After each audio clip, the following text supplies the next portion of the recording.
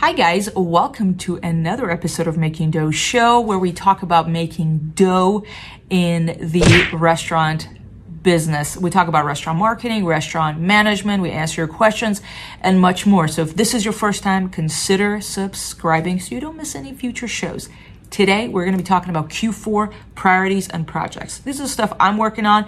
I'm hoping that as I share them with you, it help you focus on these things this quarter. The first one is increasing your prices. This year, some restaurants increase their prices twice a year, some people once a year. We usually do it once a year. I think we should do it twice a year, but Q4 is a time that we focus on increasing our prices. It's something that kind of the customers expect. Once January 1st hits, they're like, oh, okay, it makes sense that they increase their prices a little bit. The first step when it comes to increasing your prices is assessing 3 to 5 mile radius of your restaurant. What are the prices at for the cuisine that you serve? Hypothetically, you're a pizzeria. We're in the pizza business. I'm going to look at franchise. I'm going to look at local restaurants.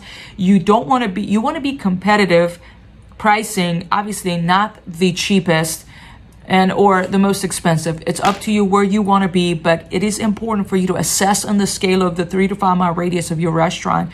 How much is it for somebody to get a similar taco, a similar pizza in those restaurants? We usually set a spreadsheet so we can kind of compare and present all the numbers to our managers so they understand where we are at in the price scale in our town. You can choose to increase select menu items once that assessment is complete. You're like, okay, we should increase these dishes. We need to increase this particular appetizer and what have you. Or that decision can be driven by the fact that, the beef prices have gone up, so we need to increase all the items we serve with beef higher, right? Or cheese has increased. So that could drive your decision making.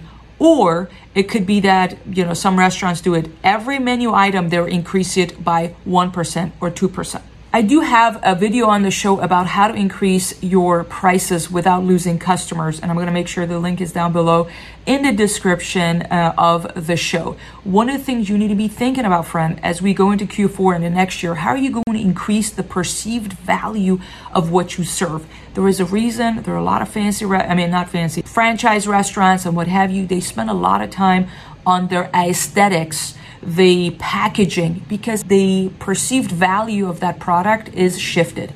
And that is important as you increase your prices. So that's something to look into as well. You need to make sure you have a script for your server. So when the customer asks, oh, wait a minute, did you guys increase your prices?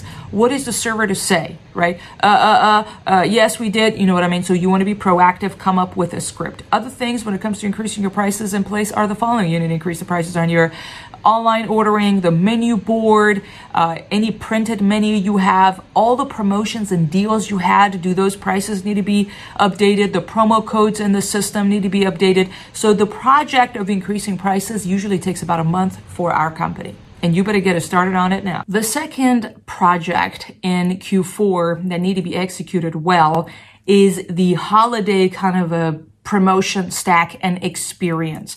So in Q4, obviously it's all the holidays. You got the Halloween coming up here, as well as you got Thanksgiving, you got Black Friday, you got Small Business Saturday, you have Cyber Monday, you got Giving Tuesday, and Christmas and New Year's. So what are going to be the promotions that you're going to have for each of those promotions? In fact, I have a PDF for that where we go over like 10 different things that you need to do for each of your promotions to make it successful. It's a resource we have on our website that you can download at www.makingdoughshow.com, where for each of these holidays, you need to have assets that are media. You're going to have photos. First, obviously, what's going to be the deal? You're going to have any deal? You're going to have any promotions? Are you going to be closed, for example, for Thanksgiving? Do you have the flyer for that? Or, all of that stuff. But for each promotion, we need to have pictures, we need to have videos, we need to have a caption that's going to be used on social media for your email marketing, for your text message marketing. That is a large project when you are needing to, again, you want to provide a good experience as a whole for your customers going through the holidays in relations to your restaurant and the promotions that you're going to offer. So that obviously is a priority this quarter that needs to be worked on. The third priority in this quarter is going to be getting a tax assessment. This is something that we do every year around this time. We contact our CPA to look over our numbers and give us an assessment of what's going to be our taxes that we need to pay for the business and also personal if you want to do that, because you will have a couple months before the end of the year. If you do this in October, it's going to give you a little bit of a time for you to figure out what tax strategy you need to have in place. I think it was 2 years ago, we did not do this, and our tax estimate, once we did it at the end of the year, was already the following year when we were doing the taxes for the previous year, is that we had to cuff over $18,000 to the government. And my husband and I were like, we could have done so much with $18,000. We would have had a better tax strategy. If you want to do depreciation, you want to buy equipment, what have you, talk to a CPA, get a tax assessment. That is a tip I have for you. Last but not least, a lot of regular people in the civilian world, they do goals and resolutions for the new year. We do that over the quarter. This quarter is a time for my husband and I. We meet very frequently, like twice a week. And we're in our conversations, we're always working on how are we going to refine and craft our vision for the following year. As I'm recording this, it's 2020, of course. So we're looking at our 2021 vision that we have for our company as a whole. Where are we going in 3 years? So what do we, or 5 years and 10 years, what do we need to do next year to make sure we accomplish our long-term goals? Obviously a lot of family stuff. We're looking at, what are we going to have any family trips? What skill set are we going to learn? How is our team going to look like? What are going to be our sales growth projections that we want to have? What's going to be our next innovating marketing campaign? What's going to be a 2021 budget for the company for different stuff that we want to do? And especially you want to conduct what's called a SWOT analysis. SWOT analysis, as you know, SWOT is for like strengths, weaknesses, opportunities, and threats.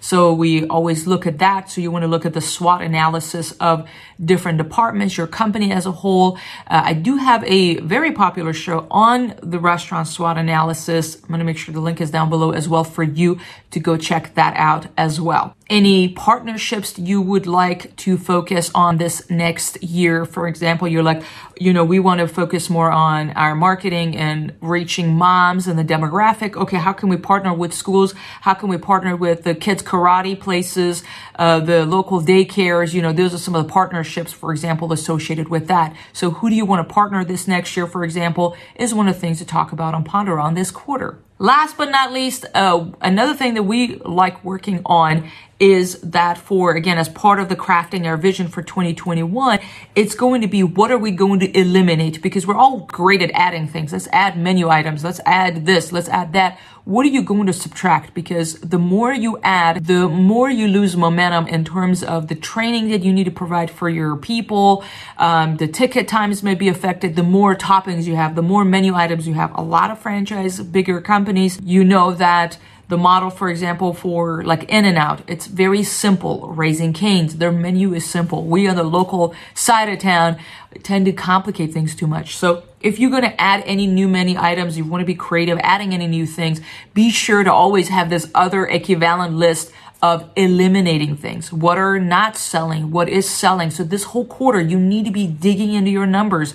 Obviously, data-driven decision making. So that is another project that we're working on for our restaurants. All right, friend, hope you found this episode helpful. If so, let me know. You can always send me an email to makingdoughshow@gmail.com. Thoughts, questions, suggestions, any upcoming shows you'd like me to focus on in 2021. What would you like me to focus on? I would love to hear from you because the show is here to serve you and help you make some dough in this business.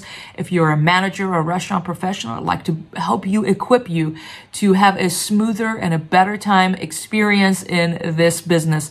I hope that for you and for us, the 2021 is going to be much more successful, of course. And for that to happen, it starts with planning. It starts with forecasting what's going to come ahead and get ready for it this quarter, Q4. And with that, friend, let's get back to work and make some dough. Thank you so much. Bye-bye.